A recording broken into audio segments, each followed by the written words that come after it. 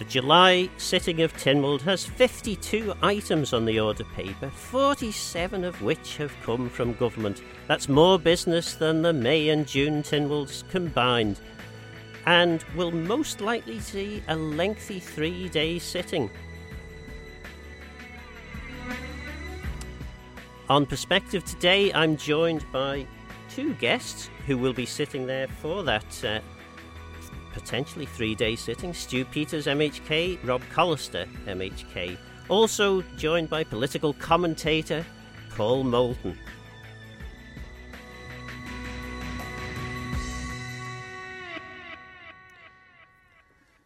So, if I could begin then, talk to Rob Collister. What do you think? What's tickling your fancy on the Tynwald order paper this week? Because there's loads of items there. Yeah, there's 52 items in total, Phil. I think there's a range of things to get your teeth into. Obviously, as chairman of Manx Utilities, I'll be bringing in further funding requests in order to complete the necessary works for the regional sewerage in Laxey and Garth, and for the people of Peel. And Stu, have you got any particular items that you're interested in? I was tempted to play the Postman Pat theme music. Perhaps you could explain to the listeners why I might have wanted to do that. Yes, subject to Tynwald approval, I've been asked to be chairman of the Isle of Man Post Office. Like I say, that's subject to approval on Tuesday, Wednesday and or Thursday. As a joke, I posted on Manx forums where they had a thread about it that my first job was going to be to paint all the post office vans yellow and to call all the postmen and women Pat with name badges, and to get a black and white cat to stick in the back window. And the first comment to that was, I don't think he's even joking, you know. And I suppose, Paul, I've given everyone else the opportunity to tell us what they were interested in on the Tynwald agenda, and any big items there that you think might startle the Manx public. I'll tell you what I'm more interested in is why there are so many questions with so little need for some of them to be put into that arena. It just amazes me why people can't just ask a quick question and get an answer for them. I mean, it's just got out of control. I'm sure that's where we're going to go here. That's 40 questions of my lifetime. On Tuesday, we'll be there morning and afternoon trying to video this thing for the 10 people that might want to watch it. But it's gone a bit crazy. I mean, I think people have lost sight of where questions should be going.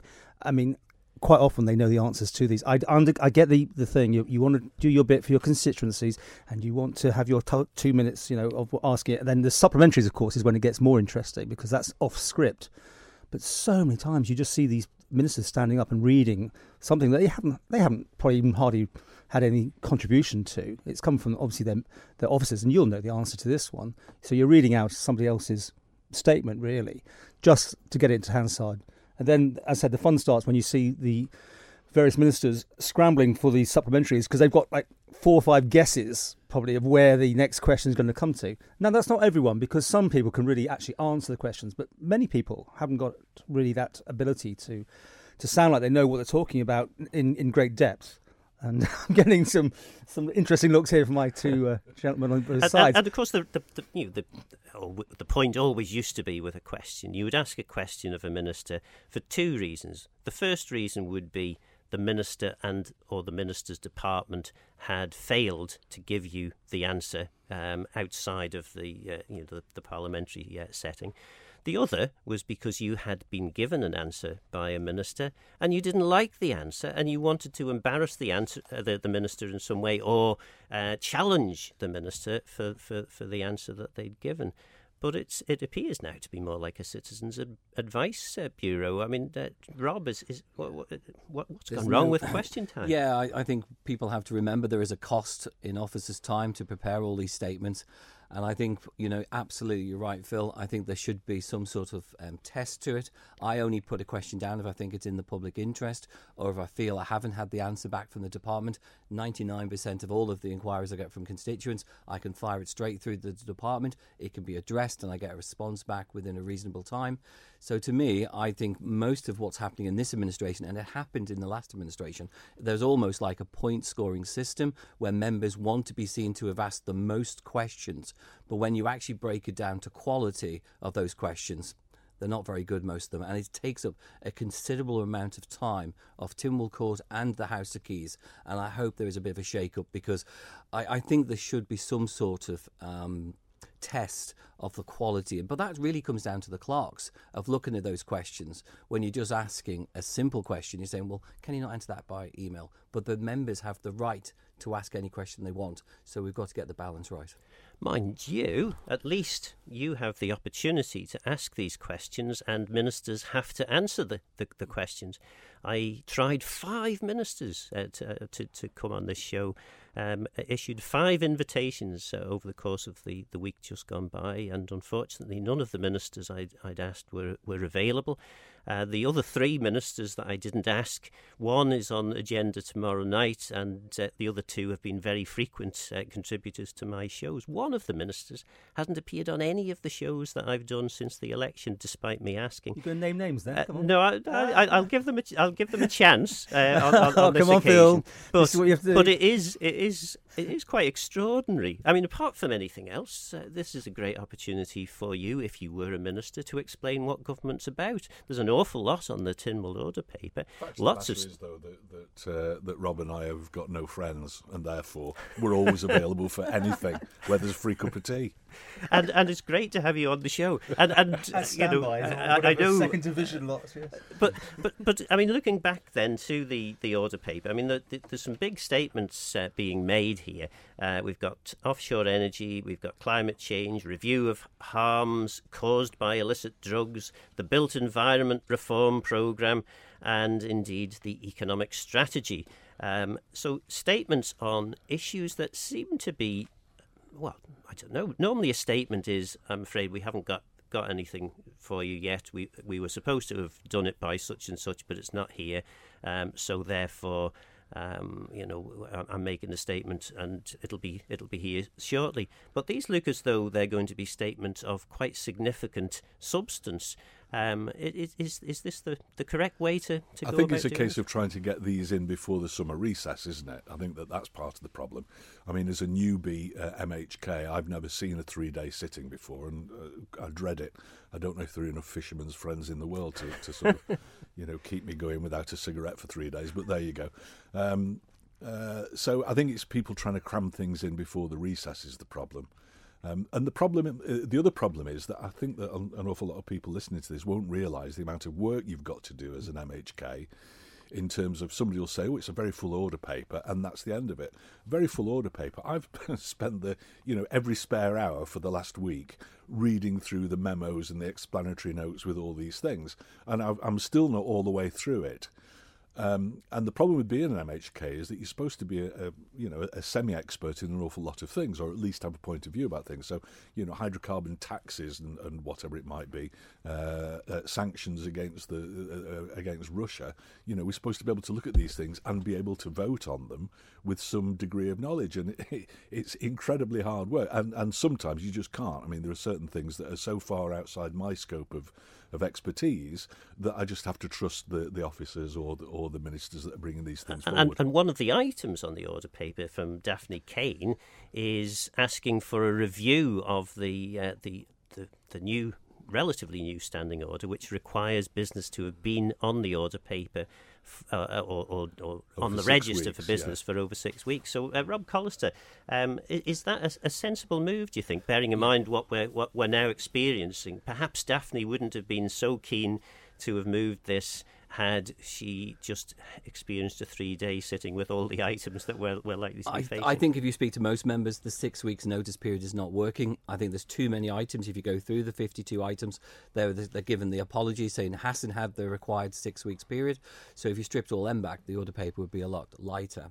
To go back to what Stu and yourselves just said with regard to these statements, I think the problem is with these statements, the Council of Ministers may be fully aware of what these statements relate to, but as backbench MHKs, we have no detail of this. We may, during the speech, when the minister stands up, get an email to say this is the speech. You're then having to speed read that in the chamber, and then at the same time listening to the delivery of the speech. At the same time as that, also preparing questions in order to challenge the minister or to ask the minister on a topic you have no understanding of what that topic's going to be. So that also needs to be reviewed at some point, because members need to, as Stu rightfully said, we've spent every spare hour of the last couple of weeks going through the order paper, researching bits that we want to be interested in, actually reading the rest to make sure we've got a grasp of what is going through the Tynwald Court.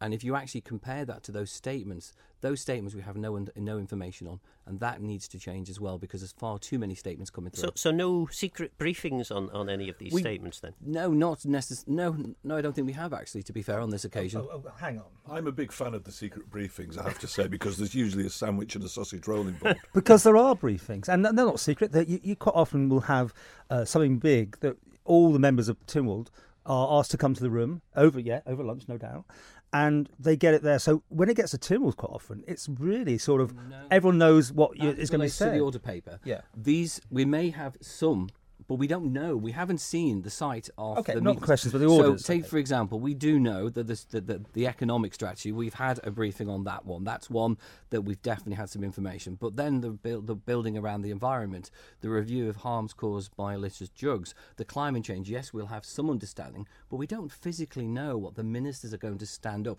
Now, if in the Council of Ministers, they've almost certainly seen those statements, so they are prepared to step in and support their colleagues. But as backbench MHKs, we have to wait for that statement to be delivered. Are you saying you want to see all that up front all the time? I mean, is there any point of Tynwald then? Because surely you know the answers before you get going. Well, no, I think it's a public statement. It's there for the general public to actually listen to what the government's doing on the economic strategy and climate change, or, as you say, the environmental reform programme. But as members, we should be given that statement in advance of the sitting so we can quickly read it. We know what questions to ask, what to challenge, to get the points of direction. So it's really difficult being in the chamber, listening to those statements, and then also trying to think what you need to say. And to be fair, Paul, I mean, you were with me in the secret briefing we had. We can't talk about that, which we're not allowed to talk about, on the economic strategy. Right. All I can say, I think it's not unreasonable to say, was there were two very glitzy performances, and if for the first you're really hearing of the meat of the topic is delivered by someone who has been rehearsing their lines for at least 2 weeks beforehand, it is easy for things to slip through and be generally supportive and perhaps not questioned if you don't know that much about the detail in advance. I agree. I mean, getting the wrinkles out of the system. I mean, wasn't the Ireland Plan the first time around? It didn't go through, did it? I mean, Alf put it forward, much to everyone's shock. It didn't hit the numbers. And I think there's the lessons learned that let's take everyone through it beforehand. Let's get rid of any of the issues. Let's make sure that everyone's on board, or there's enough people on board. So when I do present it to Tynwald, it should just go through on a nod, right? Well, that's not actually correct. I mean, a lot of the time, the ministers do need to explain. So as Stu rightfully said, we're not experts in every single topic. So sometimes you've got to take my role as chairman of Manx Utilities. When we make a presentation, I'm expected to have the information. So with me today is a file of about 6 inches thick. That's all of my own personal research into what I'm proposing to do in Tynwald on Tuesday, the previous debates. So I'm supposed to be there to be able to answer the questions that members may have. So it's up to you as the minister or the chairman, and Stu will have to do this as the chair of the Post Office if it's approved next week. He will have to spend a considerable amount of time researching himself, knowledging himself on a topic. So when his colleagues challenge him, either in a briefing or on the floor, he can answer those questions quite confidently to persuade his colleagues to actually vote in that particular direction. And that takes quite a lot of time. And do you think, I mean, Stu and Paul, I suppose you've been around a while from the Stu on the other side of the fence, commenting, looking at the way Manx politics works. Do you think sometimes Tynwald members over-prepare for Tynwald these days? You're standing for election. You know what you believe. You know what you think. Surely, certainly at election time. So actually, a debate on any particular topic, you ought to know what you think without having it all written down in triplicate. Sort of. I mean, yes, some people are far better on the feet. off the cuff than I am. I because I've got such a rubbish memory, unless I write things down, I forget half of them before I actually get on my feet. So I usually make a note of what I want to say if I want to say something. And I try only to say something if I think I'm going to add to the debate. There are an awful lot of people in Keys and Tynwald who speak because they feel as though they ought to, and add very little to anything. You know, we sometimes have debates on things where, you know, you might get a dozen or 18 members all effectively saying the same things so that they can be seen by the constituents as adopting a particular programme. And I don't know that that's helpful. When Alistair Ramsey first commented about these secret briefings, which did make me laugh a bit, and remember that I've only ever seen the system as it stands at the moment, it's a nonsense, really. And I think I probably commented on socials about it, and somebody said, yes, but we're the people who voted you in. We want to see government at work, and therefore, if you've all agreed things beforehand, then that's not right. That's not democratic. But the worry is that I think that Tynwald and Keys becomes a little bit of a sort of a celebrity death match thing, where what people listen for is a big fallout amongst members, you know, and I think that those days have gone. I think that the briefings beforehand, I think, are an integral part of being a government, being a parliament. And certainly I would agree to a certain extent, although the more I look back at my time giving secret briefings, although they were clear. I mean, the briefings were information that would end up in the public domain, but it does sort of take the sting out of the debate quite a bit. I think, Paul. I mean, I don't know. You've obviously been following Tynwald for quite some years. I'm not commenting in any way about how old you are, because obviously you're the Peter Pan of Manx political journalism. But what would you say? I mean, has it become a bit duller in recent years, or is there still the same level of passion and concern? There's a fine line, isn't there, between being interesting and being completely potty? Because over the years we've had some members who just completely dominated things, and will have something to say about everything. And it's like watching House of Commons when you got the Scottish National Party, Scottish. Anyway, I still think the passion's there, though. When you look, you've been in the chamber, Paul. Yeah. When there is a proper debate, you'll see it. You'll see it less than maybe people just, as Stu said it previously, standing up and just making statements for the sake of it or just wanting to be heard.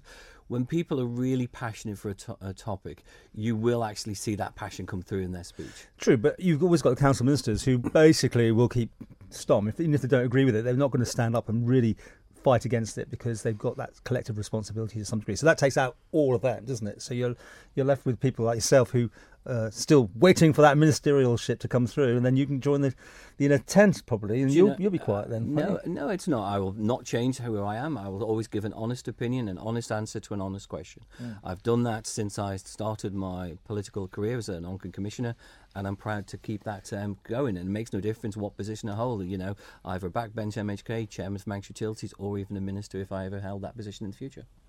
But you will be affected, or anyone's affected, aren't they? Once you in the council of ministers, Phil, you are affected. It limits how you can say things. It doesn't necessarily limit you speaking. And I commented to a seasoned member of Tynwald when I was despairing at the fact that I couldn't get any ministers prepared to come onto the show this week, and I said, I was always available. I'd bend over backwards to be available for the media when I was involved in politics. And I said, was it just me?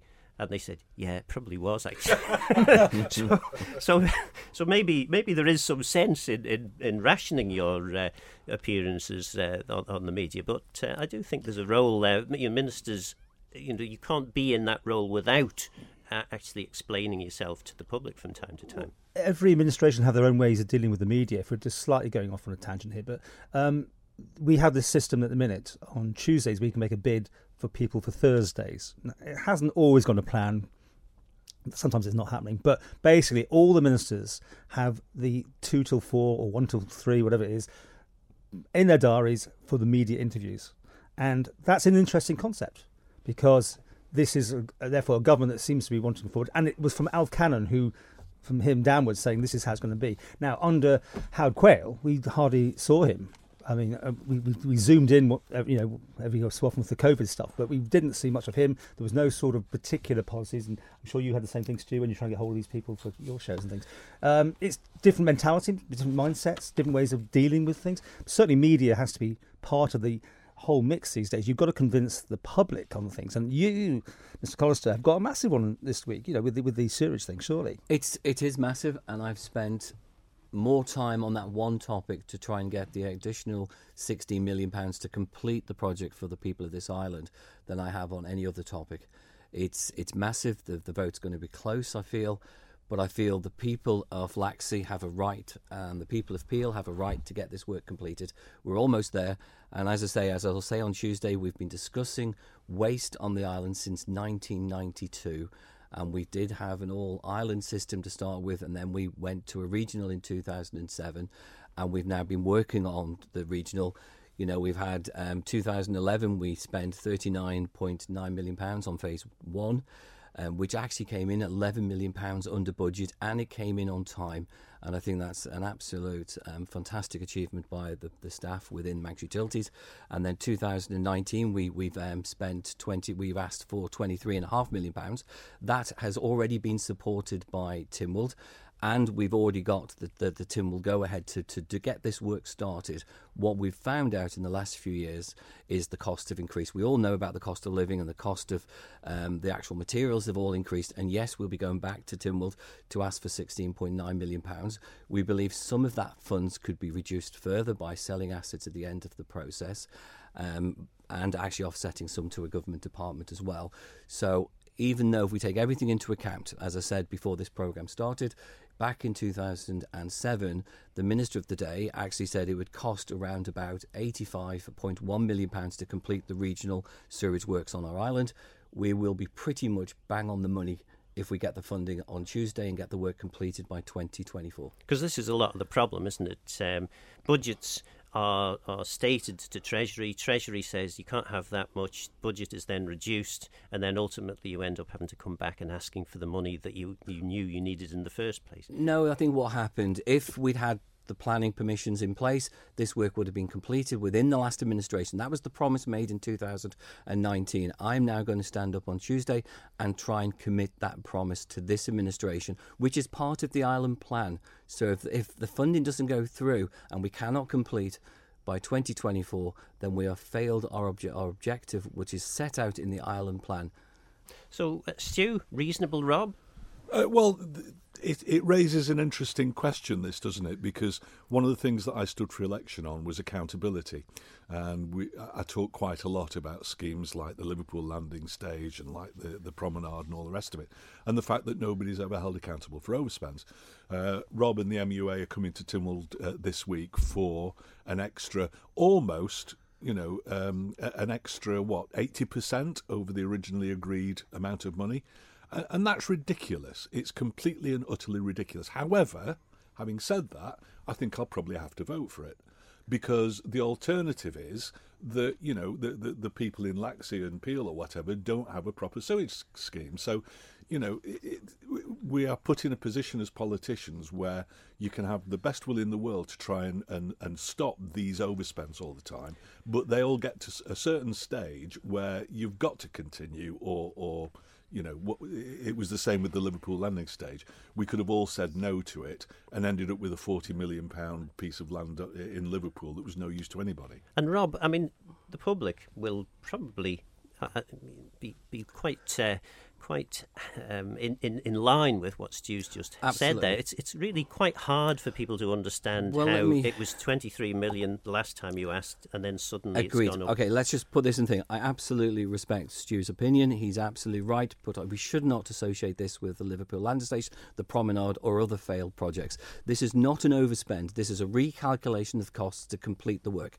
And part of the reason why we're going back to Tynwald is because we've listened to the communities, especially in Laxey and in Garth. because what's happened is if they want the cheapest option, we build at the Cairn site and we allow the sewerage to go out that way and the gravity flows down into that. That's not the right decision, and as a member responsible for tourism, I absolutely endorse the decision by the Manx Utilities not to appeal that planning application. So what they've done is they've listened to the community, they've looked at the revaluation of pumping back to Meriveg. That is, it's going to add an additional £6 million onto that scheme if we went that far back, plus it would create some issues in Onken. So what they've done is they've listened to the community, they've listened to the residents in Baldrine and Laxey, and they've put a treatment works in the middle. Now, to do that, it has added some additional costs, and this is where I get a little bit confused, because the member, one of the members who's pushing quite hard to have it put back to Meriveg, actually, what we've done is we've delivered on her promise, and that is please do not put it in the middle of the village. So we've listened to them, but there is additional costs, and that is one of the reasons why we're going back to Tynwald to ask for more money, because we've listened to the community, especially in Laxey. And there's going to be additional revenue costs associated with this too, because effectively you're going to have to now pay to pump the sewage, whereas the other scheme didn't require that expense. Now, perhaps that's good news for the other side of your MUA in terms of the electricity, because the biggest user of the whole of the sewage treatment system on the island, the biggest user of the electricity on the island is the MUA. Absolutely. I think when you speak to, and what's really upset me this week is that I've seen the best and the worst of people this week. And I think one of the worst things I've seen this week is people are not allowed to speak their minds, because if you go against a certain view within the village by a small group of people, it actually gets pushed down. And that to me is unacceptable on a political level and on a local level. And I hope if we get the funding on Tuesday and this goes to planning, the people that actually just want to get this scheme done, especially in Garth, they come out and they submit letters to say they support the scheme. I know they've got to see plans, and we've got a lot of public engagement to do. As for Peel, I'm not ignoring Peel. It's fantastic. When I met Peel commissioners the other day, they are absolutely behind the scheme. They want this done. They've even asking us to get it done before 2024. And if we get the funding on Tuesday, I can promise the people of Peel we will do everything we can to try and deliver it as quickly as we can for those people. So you're listening to Perspective with me, Phil Gaughan, and my guests, Rob Collister, MHK, Stu Peters, MHK, and political commentator Paul Moulton. Paul, you didn't seem wholly convinced by Rob's answers. I don't take your place, but I'm biting my tongue here. I mean, surely, Mr. Collister, you've sat down with all your members to have a briefing. You were talking about at the very top. You should know where you're going on Tuesday, surely. You've had the briefings. They know what's coming up. You've read the mood music from the room. So you keep saying, I hope to get it through. And I'm surprised to hear that sort of terminology. I thought you must know. And if it didn't sound like it was going through, you'd probably take it back and have another look at it, right? We did have a Tynwald briefing, and we got questions back, and we've sent emails to members to ask them if they have any additional questions. No, you can't always go into Tynwald Court expecting to have the votes in your back pocket. You've got to work for them, and you've got to convince members. And when you have a particular item that doesn't really affect their constituents in Peel and in Garth, other members, are harder to persuade, because they can be persuaded very easily by an argument. So I've got to stand up on Tuesday. I have to actually convince the members that this is the right decision, and I want the members to take the bold step to get this work completed once and for all, because as I've said, we've been talking sewerage for over 30 years. Now is the time to complete this work for this island, because we need it for an UNESCO biosphere, and it all forms part of the island plan. So let's get it done, please. Happy with the answer? No, because if it's a wrong answer, if it's the wrong plan, it doesn't make it better to whiz it through and then have to look at it again in 5 years' time and fix it. No, it is. Tynwald has made the direction of regional. We have tested the cost in respect of regional and the pump away. We've explained to members which we feel was the best. We're now going to go ahead of this. And if I had stood up here and actually said on this programme that I've got the votes already in my bag, you'd be accusing it of being just a whitewash. And why are we sitting in Tynwald for 3 days if everything's already been decided? So what I'm saying is I'm hopefully confident I've got the support of my colleagues, and then we can get on with the work. And it's got the difficult part will come during planning. Do you believe in it?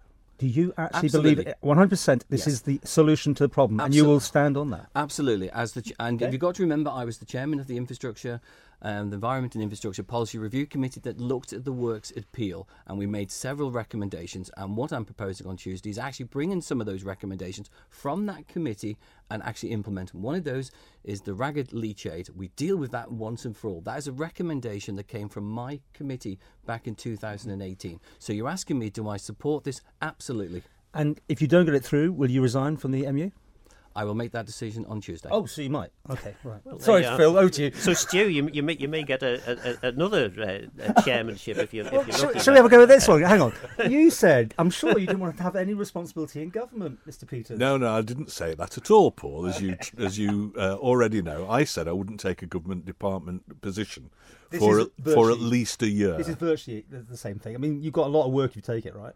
Well, technically, it's and not. an uplift on your Well, salary? no. I mean, I became a member of the Constitution, Legal Affairs and Justice Committee, Standing Committee of Tynwald, and I became vice chairman of the OFT fairly soon after being elected. So it was just that I didn't want to be part of a department for the first 12 months until I got the hang of things. So I think the post office, and it is nearly a year anyway, but. I don't see that there's a conflict there at all. So just, there's only, of the huge order paper, there's only 5 items down from Tynwald members, backbenchers, so to speak. All the rest are effectively government motions. So we've already had a fair hearing on the gas extraction motion from Joni Farragher. Obviously, she doesn't want to see gas extraction. I'm sure we all know what Stu's view is on that. Yeah, well, yes, and you know, I think it's very naughty of Joni. You know, it's like people that don't seem to have got the hang of Brexit. You know, the public had to say, as far as Brexit's concerned, all right, it wasn't a huge majority, but the decision was taken and government went with Brexit. And there are so many people now trying to sort of, you know, turn that around and to go back on it and to get back into Europe. And really, if those efforts were spent on just cracking on in the new system of things, then the world would be a better place. And I think it's the same with the Crogger gas job. Council of Ministers has decided to grant the licence for another 2 years or 27 months, I think, and yet people are still trying to stop it and block it, and I think it's very naughty. 2 other items then. Social tariffs for the internet. This is being brought from the member for Arbury, Castleton and Maloo, Mr Moorhouse, and of course a rather mischievous general debate by Mr Ashford on the local government reform. These are 2 topics, certainly the latter of the 2 topics is one that we could probably debate for several weeks. But what about the social tariffs for the internet? Has anyone got a view on that? Yeah, I think government should push a little bit, but I think more could be done via our local providers, Manx Telecom, Sure, by way of example. I think in the UK, when I was looking at this, one provider in the UK does provide free internet for people on certain benefits. So absolutely, I think there's a wider discussion on this, was the fact is that we're still paying far too much for utilities and especially internet. If you compare us to the UK, we do need to look at it and actually reduce some of these costs. In respect to social tariffs, again, if we're linking it to certain benefits, yes, I can get that because that's what's happening in the UK. However, I think Manx Telecom, Sure and other providers should be doing more to actually lower the costs for all providers. I think we've got to be very careful about comparing ourselves always with the UK. I mean, the thing that I've realised years and years ago is that the Isle of Man just doesn't have the economies of scale of the UK. So to say that we pay, an horrendous price for internet here compared to the UK, I just think that that's unfair. And it's the same with food and with everything else that costs more in the Isle of Man. We're a small island. We've got 85,000 people here. So producers and retailers and wholesalers just don't have the economy of scale. Quite an extraordinary comment there, though, from the chairman of the Manx Utilities Authority, that we pay far too much for utilities in the Isle of Man. I'm amazed that, Paul, you hadn't sprung into action on that one. We do that. We do pay too much, and I think it's a case we're going through this cost of living crisis, and we've all got to try and look at ways of lowering the bills. And it's something I'd said in my manifesto, that I do think that we need to look at all of our utilities. I know, from an electricity point of view, we are cost sensitive. We are a monopoly. We get all of that, and we try to set our tariffs as low as we possibly can. But obviously we need to do more. But at the moment we're in this middle of this cost of living crisis, which is affecting everything: food, electricity, gas, everything. So we do need to look at the whole range of things to try and lower our bills where we can. And of course, the statement, the first statement on the audit paper from the Chief Minister in relation to the economic strategy will assist with some of this at some point. But I don't think we're releasing any secrets in saying that any economic strategy is going to take time, and we have a problem at the moment, particularly you have in terms of utilities, in terms of the raw product, the gas. Unfortunately, we are heavily reliant on natural gas, to actually generate our electricity. Maybe we should have done more in respect of the renewables we put online over the last 2-3 years. But we are working hard now to get them online as soon as possible. I'm happy to tell people, I just wrote an article for my newspapers where I'm actually telling people to be prepared for the autumn and the winter this year. I think Manx Utilities has done everything they can to keep the cost as low as they can. We've increased, as you know, 30%, but given the cost that we've incurred since March 2021, then I think people have to expect an increase in the autumn and possibly in the winter next year, because the price of natural gas has not come down. It still well exceeds 250 pence per therm, and you've got to remember back in March 2021 we were paying a steady 50 pence per therm, and that had been in place for 10 years. So we're in a completely different place now, and I'm happy just to let people know that they should prepare for more increases in the autumn. Local government reform, is that going to go anywhere, Paul, do you think? Oh my goodness, you asking me that one. I mean, how old am I? I mean, how many times has that been brought up? Philip, over to you, because, come on, this is never going to be sorted, is it? I mean, tell me, give me some hope. People get bored that they bring this one back, because, that or another review into Manx Radio. I see that we've not had one of those in this administration yet. But, that seems to be a fairly regular thing, doesn't it? Local government reform seems and yet to be this much is the same. Pretty fundamental to, in terms of economic strategy. We are looking at a range of different options. Obviously, I can't talk about the strategy. The Chief Minister will tell us all about that on Tuesday.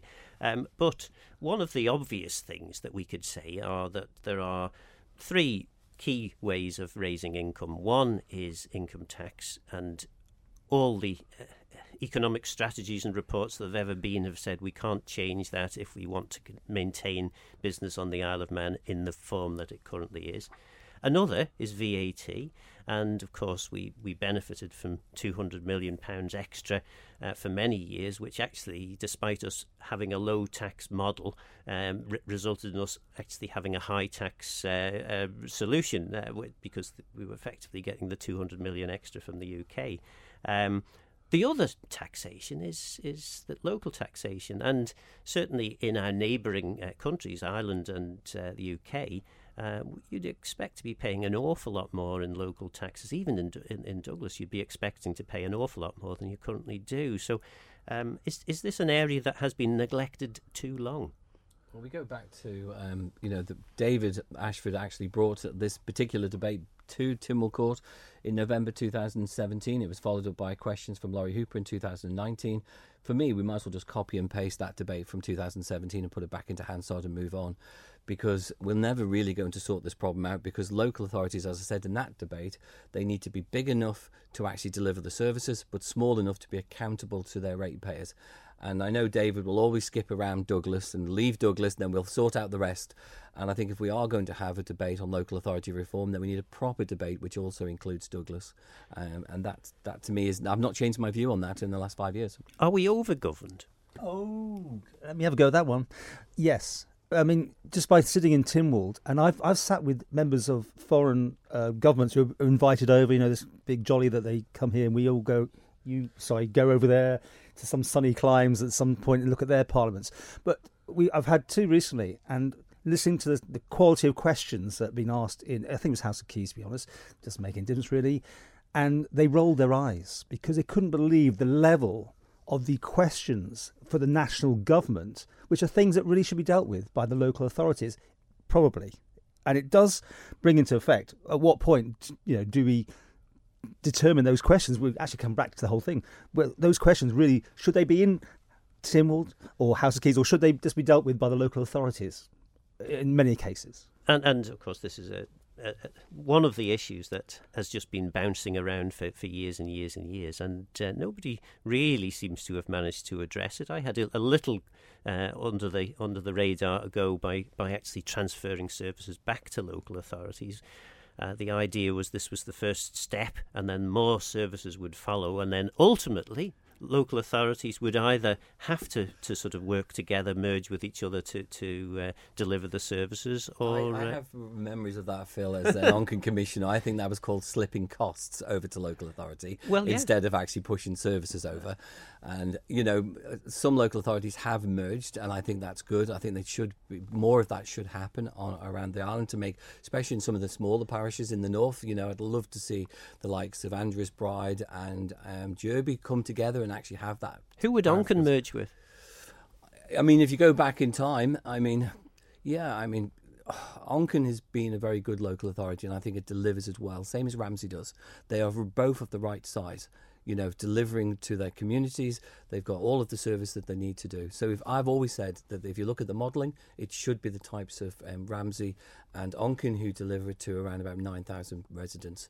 I think Douglas is a little bit too big sometimes, and I think some of the other ones are far too small. And I remember a long, long time ago, I went to one local authority and I sort of asked about this question about merging everything. And she says, no, I'm fine, happy organising the Christmas fair and the summer fair. We don't need anything else, thank you. And that was it. That was one local authority. And I remember having that discussion in the Santon Hotel, going back many years. Well, bureaucracy, I'm waiting for Mr. Peters to chirp in there. I'm sure in your days on the radio, you were always talking about the way we were doing everything over-governed. Well, I'm a bit ambivalent about local authority reform, because on the one hand, I think that maybe an all-island rate would be a good thing, in that nobody lives more than a dozen miles from the nearest utility or swimming pool or theatre or whatever, generally speaking. So you know, adopting this UK system of having different authorities, I think is wrong. On the other, people have said to me over the years, no, it's very important that we've got local commissioners, you know, and it's the whole thing about local authorities for local people. So I'm a bit on the fence about it, to be honest. Excellent position for an MHK to be. Yeah, I'm sure he was going to be the one that's making decisive decisions. You were going to talk for the common man. All that anyway, there are other items on the order paper, and two that are sort of linked. Isle of Man Government's childcare strategy, which hasn't completed its 6 weeks on the Register of Business, and the preschool credit scheme, which also hasn't completed its 6 weeks. £325,940 being sought for the preschool credit scheme. Any views on this, gents? No, I support giving the extra funds, as I say, and I also support the strategy, the childcare strategy, because DFE had a good input into that document. I think, as I've said during the election, every child on the island deserves to have the best possible start in life, but I've also been a very, very strong advocate of lifelong learning. Learning doesn't stop once you leave school. People need to be given an extra chance to gain those qualifications, gain the experience, and I'm prime example of that. I left school with very few qualifications, and I had to go back to college, and I had to learn online as well to get those qualifications that I needed. But that also ties in with what the Chief Minister's looking to appoint those non-exec directors. When you talk about that, there's no sort of professional qualification standards around it. So all of that should tie in. Yes, bringing people with experience and everything else what a non-exec director should do, but surely it should be benchmarked against some real top quality qualifications, such as the Institute of Directors, Chartered Management, etc., etc. And could we not effectively do away with LegCo and using the savings from not having LegCo, you could actually afford to pay for non-executive directors to assist Tynwald members in their business?